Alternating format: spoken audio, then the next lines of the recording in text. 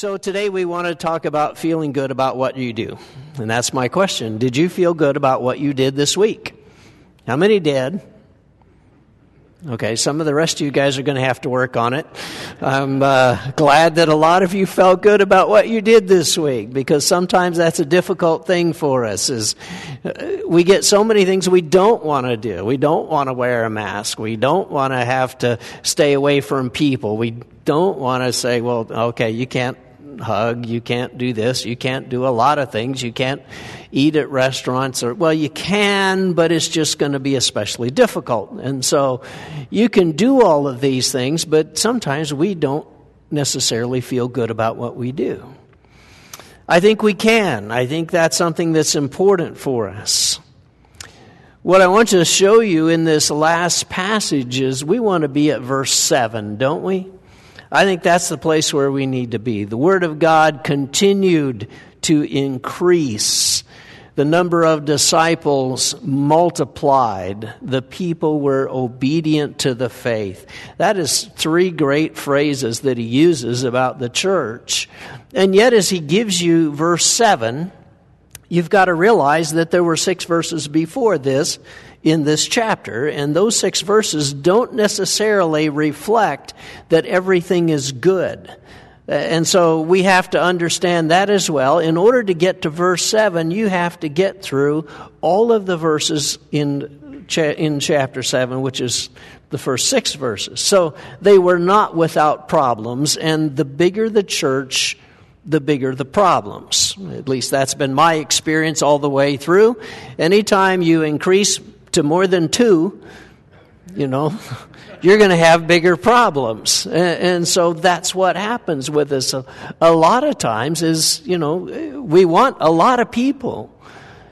That means you want a lot of problems, right? Say yes.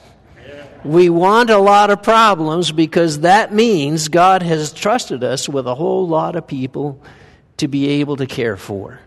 And that's really what he talks about. So as you look at this passage and look at what they were doing, they had a problem. Well, they had a complaint. Have you guys ever had a complaint? Do you know of anybody who's complained in the last week about anything? Certainly not. They had a complaint by the Greeks that their widows were not being taken care of in the daily distribution of food. And so what had happened is a lot of people had come to Jerusalem. They had come for the feast. They had stayed because they had been converted. And so they didn't want to go back home. There's no church back home. Church has not spread. And so they want to stay there. And so while they're intent on staying there aren't any jobs. Widows don't usually work, especially during this time. Men were supposed to work. Women would stay home. They didn't have a lot of place where women were able to be out and in the workforce like we do today. And so there wasn't a lot for them. And so because of this, the church had decided that they would help and they would do, we call it Meals on Wheels, but they would take food to a lot of these. Well, some of the Greeks looked at this and went, hey, I think our widows are not getting as much as some of the Jewish widows. That's a serious thing. Is it true? It doesn't matter if it's true. We read it and we say that they had this complaint. Was it really happening? Well, I know of a person who, and we can list one person who didn't get their food, so obviously it's a racial thing, right? Is it a problem of race? We don't know that it even actually was there.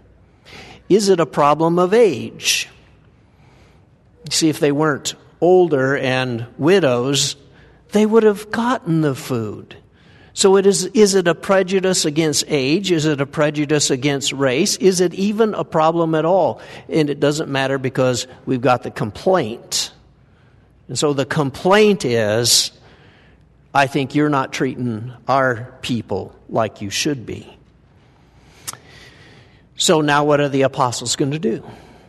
Well, you can read the story. We just read it. Thank you, Matt, for reading that. And so what they say is, we're still needing to pray and to preach. And so here's the solution. We're going to ask you to go and find 7 men that we can appoint and put in charge of this, and that will solve the problem. And so they do. They go find 7 men, and they don't just say, okay, now you guys get busy. No, they bring them to the apostles. They lay their hands on them, and so they appoint them officially. This is your job. This is your place. You have this ministry to take care of this problem, to take care of these widows, so that everybody knows, because they had gathered everybody together to say, here is how we're solving this. We are trusting 7 guys to be able to figure this out. Now, I imagine it took a lot more than 7 people, because the church is in the thousands by this time, and there are widows, and you can tell feelings are running high, and you can tell that things are difficult. And so whatever it is, solve the problem. That's what they're given. It's not, well, okay, take food to people. Well, that would be important as well, but it's solve the complaint, so that we don't have this anymore. And it doesn't matter how much food you have to take to them or what it is, we need to resolve this problem so that within the church we do not have this kind of complaint. And so that's what they're doing with all of this, is the apostles don't want to give up prayer. They don't want to give up preaching the word, because those things are very important. But that's what they do in order to solve this. This is how the church works. This is how the church has worked ever since I became a Christian, ever since I was little. And it seems to do fairly well. It worked back then. It still works today. Whenever there's something that is not working, whenever there's a complaint, or wherever there is a need, wherever we see a new ministry beginning, we find someone, we appoint that person to be in charge. We say, this is your place. And we recognize it. And we say, here is what we want you to do. And then we let them do it. We let them solve the problem. And so that's what he's talking about here. Would you like to be part of a church like that? You know, they have complaints about widows. They don't take care of old people after all. And we think it's the Greeks. Those Jews are prejudiced against the Greeks, and No, they solve the issue. And I think everybody can say, yeah, that's what I want to be a part of. I would feel good about that kind of action. I would feel good being a part of it, because they looked at the situation, they looked at what happened. It doesn't matter if the complaint is valid or not. They decided they're going to do something with it, and so they figure out how to do it. And so as you look at all of this, it's important to realize that. They even have the list of names. You realize we have the names of the 12 apostles, and then we have the names of the 7 men serving food to widows. Matt did a great job of reading these names. Yeah, Stephen, Philip, Prochorus, Timon, Nicolaus, Parmenas. That's not right. Parmenas, Nicanor. You recognize those names? Not a lot, because this is the only time they get mentioned. Now, Stephen goes on and does some other stuff, but it was important about it enough to mention and to write down in the Bible, these are the names of the guys who took care of food to widows. You realize we don't have a list of membership of any church. This is the ones that we've got. We have apostles, and we have the guys who took care of this. And so I think it's important for us to realize that these guys are important. They organize the fix. They figure out how to do it, so that when the church grew, everyone feels good about it. Everyone likes it. You do things that you have to do. And then you feel good about it when you've done something that you had to do.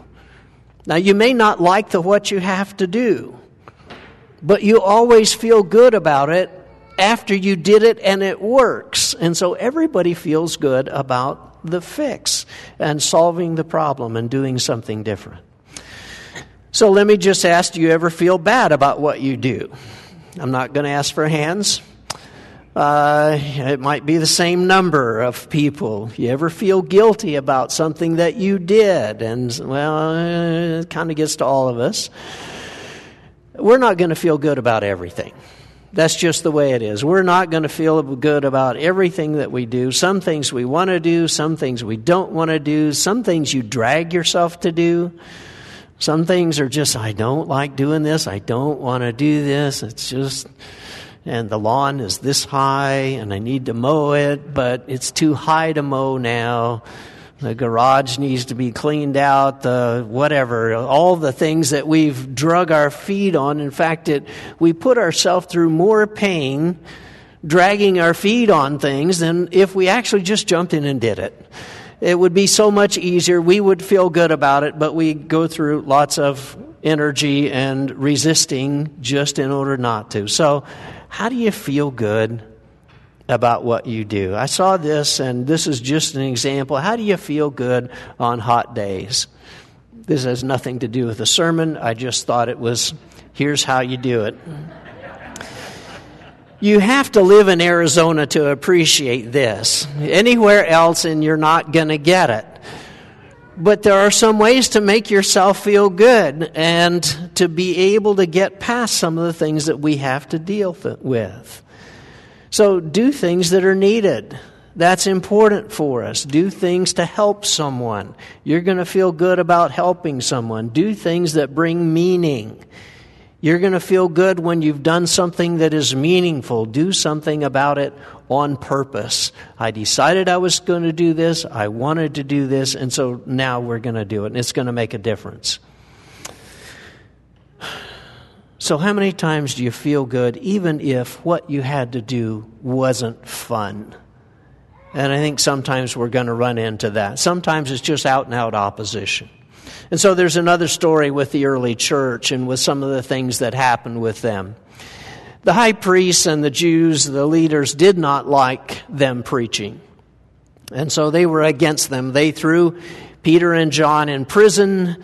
They got out. Then they throw all of the apostles in prison. And they begin to warn them, I don't want you to preach about Jesus anymore. And so they have thrown them in prison. They believe that they're going to be in there and we can solve this problem. Well, an angel comes and lets them out and says, I want you to go stand in the temple court and I want you to preach. And so they get there and they begin preaching about daybreak, which, I don't know when they got out. Right now, daybreak's about 6:30. I don't know when daybreak was for them. A couple of months ago, it was 5 a.m. And so they started preaching at daybreak, and it's what God wanted them to do. And I think they probably felt good about doing what God wanted them to do. Wouldn't you like that? That would be kind of an amazing thing. We had an angel. We got to see an angel, and he came and he got us out, and this is going to be, I'm not sure fun is the right word, but it's going to be one of those amazing things that God is involved in doing. Well, the council doesn't even know this, and so they send for them, we're going to bring you before the council, and they're not there. There's guards in an empty prison, and that's all they've got. And so they hear somehow later on, well, the guys you had locked up, they're over in the temple preaching like you told them not to. And so they go get them, bring them, and he says, we told you not to. And Peter's famous statement, we must obey God rather than men. Now what are we going to do? Well, they are so upset. They are so angry. They want to kill these guys. Do you like it when people are mad at you? Yeah, I don't like that part either. Whether I did something wrong or didn't do something wrong, sometimes people are going to be mad at us, right? Is it their fault? Well, yeah, because they're preaching. But they're supposed to be preaching, and sometimes we don't like it when that happens. but we should live for God, and that makes us feel good. And so what do you do with all of this? And they're kind of at this standstill of, we think we're going to kill you guys. And they're like, well, we're not backing down. We're going to preach. And Gamaliel steps in. And he says, let's wait a minute and look at the problem.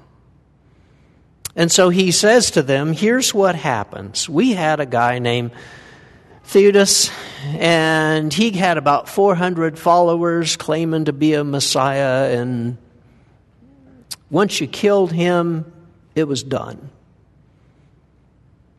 And then, another guy came along, Judas the Galilean. He's the guy, he had many followers after him.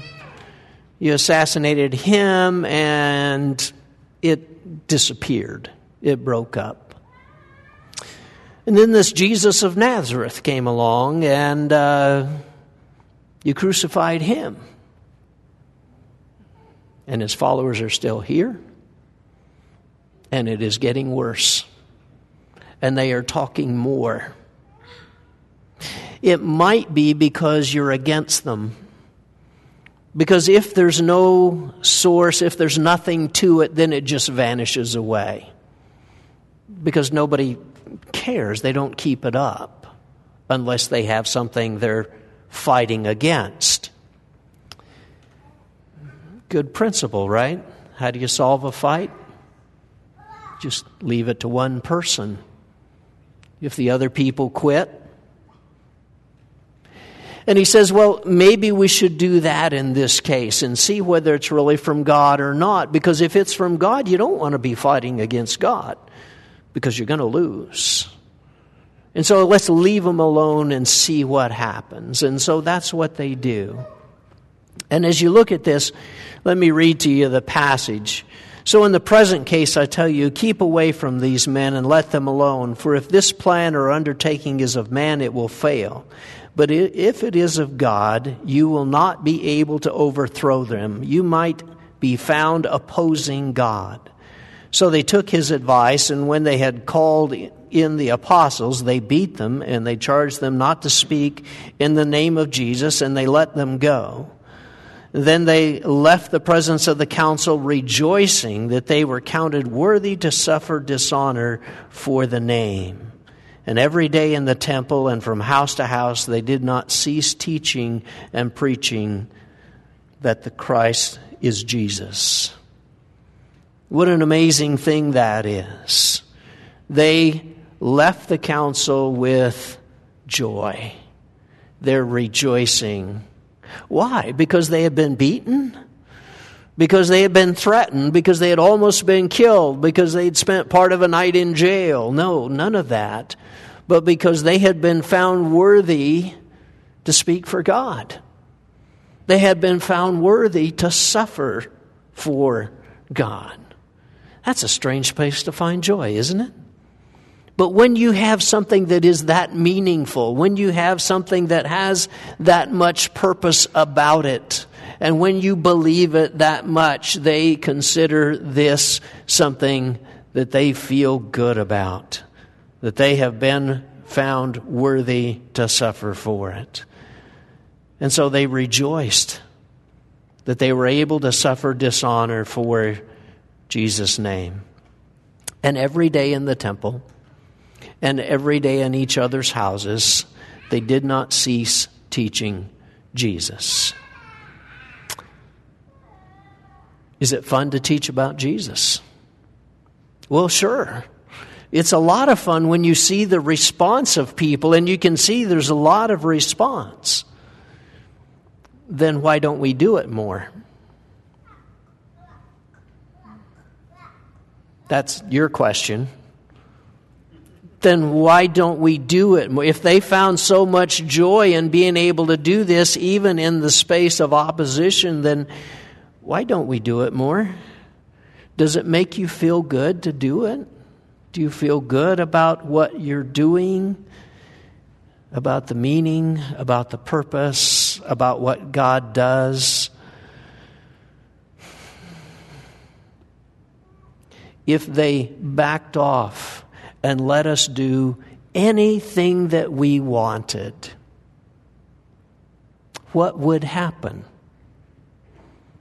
Would Christianity flourish today? Or would we go, well, we're just not getting that much opposition, so I guess we'll quit? Really? Or would we ramp up and say, man, now we can do all kinds of things. Now we're able to do great things. And that's what the early church did, and I think that's where we are. The more you get ignored, the less you do. Really? Or maybe the more you get ignored, the more you're able to do, because now we don't have any limits, we don't have any block on us there, and we can do all kinds of things. What a great thing that is for us to be able to do that. We will never get the joy of doing something for the name of Jesus if we make everything too hard. It's too difficult. I don't like it. It's work. It is. And it takes some effort. But the joy of seeing somebody respond is amazing. It is just incredible. We don't always get to see it because we don't see everything that people are doing. I know there's cards that go out that a lot of you write. I know there's meals that are taken that a lot of you do. I know there's phone calls that are made, and there are emails that are made, and there is encouragement that is given, and we don't see it. But there is a tremendous amount of things that has happened, and you can feel good about the fact that you're doing it. Because you are doing something for God. And that's important. Acts chapter 8, we see Philip has been told to go stand on a road. That always, throws me off. He's been told to go stand on a road. Yep, Philip is told to go stand on a road. And while he's standing on the road, it goes from Jerusalem to Gaza. It's a desert road. It's hot. And no, there's no ice for your dog. That's where they are, and he's just standing there. And pretty soon a chariot comes by. Well, chariot, okay. He's hitchhiking at that point. Do you need a ride? Yes, he joins the chariot. The guy is there. He's got his scripture out. He's trying to figure it out. How can I make sense of this? What is it that's going to happen? And so he asks him, well, what are you reading? And he says, well, I'm reading Isaiah. Do you understand it? No, I don't understand it at all. Is he talking about himself? Is he talking about somebody else? It doesn't make sense. And you know how Scripture can get sometimes, especially when you're looking at a prophet from 1,000 years ago and you're going, I don't know, is this going to make any kind of sense at all? And he says, well, let me explain to you. And so he tells him about Jesus. Verse 35 starts, and then Philip opened his mouth, and beginning with this scripture, he told him the good news about Jesus. And as they were going along the road, they came to some water, and the eunuch said, see, here is water, prevents me from being baptized. And he commanded the chariot to stop, and they both went down into the water, Philip and the eunuch, and he baptized him.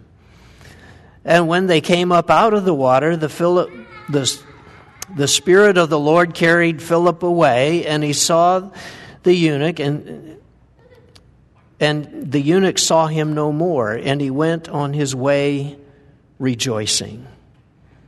But the Philip found himself at Azotus, and he passed through, and he preached the gospel to all the towns until he came to Caesarea. What caused the rejoicing?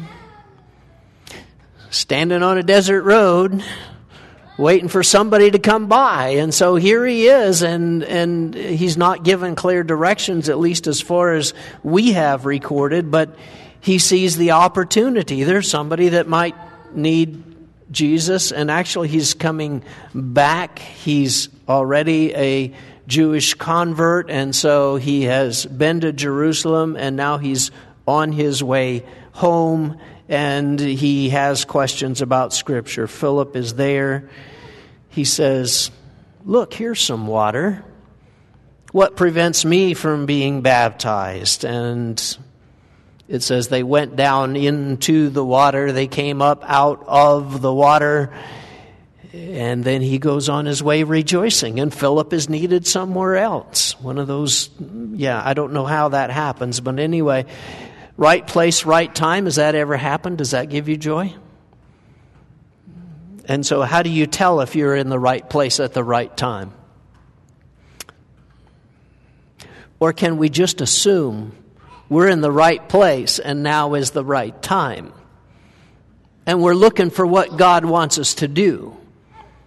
And that's just one of those things that happens all around us all the time. And so, we're going to be rejoicing in just a minute because of all the things that are happening. And that's how God works, and that's what God does. And I want you to know that whether it is in persecution, whether it is because of complaints, or whether it is, I just happen to be standing on a road, you're going to find a way to rejoice when it's not because I feel good. I feel good because God's working. Because there's something great that God's doing. And what an amazing thing. So about a week and a half ago, 2 weeks ago, I get a call from someone. And I think they had watched our service, and they asked this question: are you open for baptism? Let me think about that.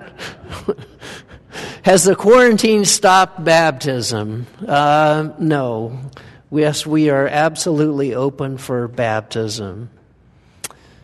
And so a lady named Heidi Howard came and said, I want to be baptized. I was baptized when I was younger, and I want to do it now because I didn't know things then, and it was just to get out of hell then, and I think I need baptism now. I try not to argue with people like that. I try to say, okay, let's do what is going to be your faith and what you believe. And so Heidi came, and Heidi was baptized here. Hello, Heidi.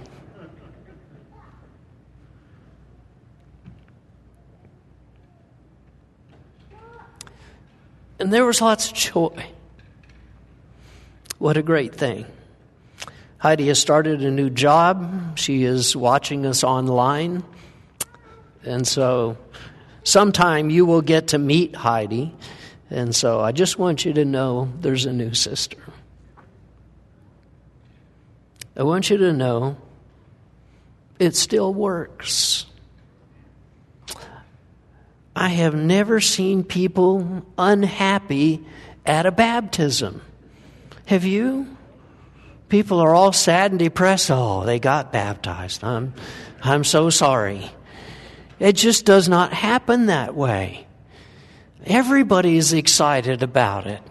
Even when they recognize the difficulties, even when they recognize it's going to be hard, they see it and they go, this is a great thing. And everyone rejoices regardless of what's going on in their life. It's just one of those things that is so amazing because you can see purpose, you can see meaning. It is important.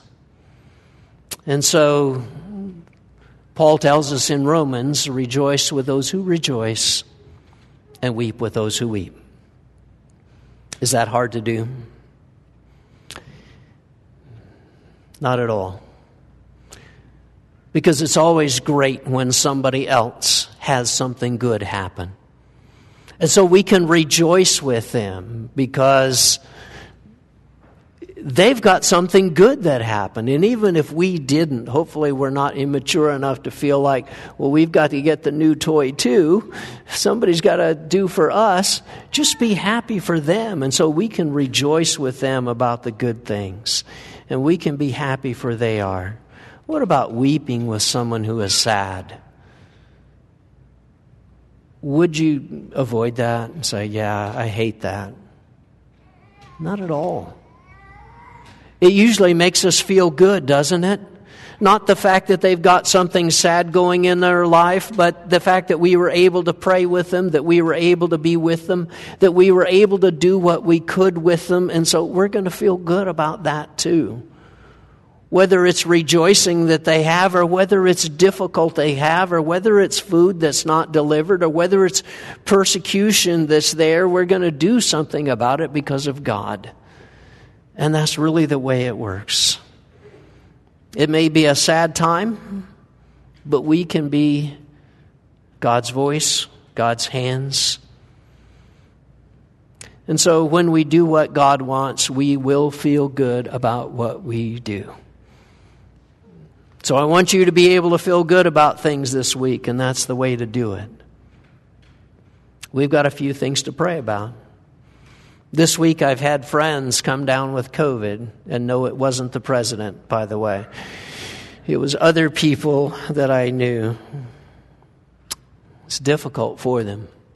Hard stages of life. But I just want to ask for you today, can we rejoice with you today?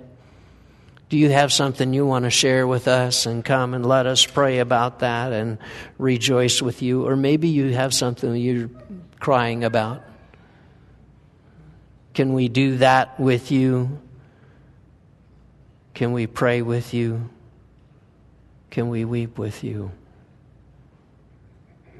Because we want to feel good about what we do, that we can be the hands of Jesus. It might be time for you to do something about where you are now. And this group of people is especially good at helping.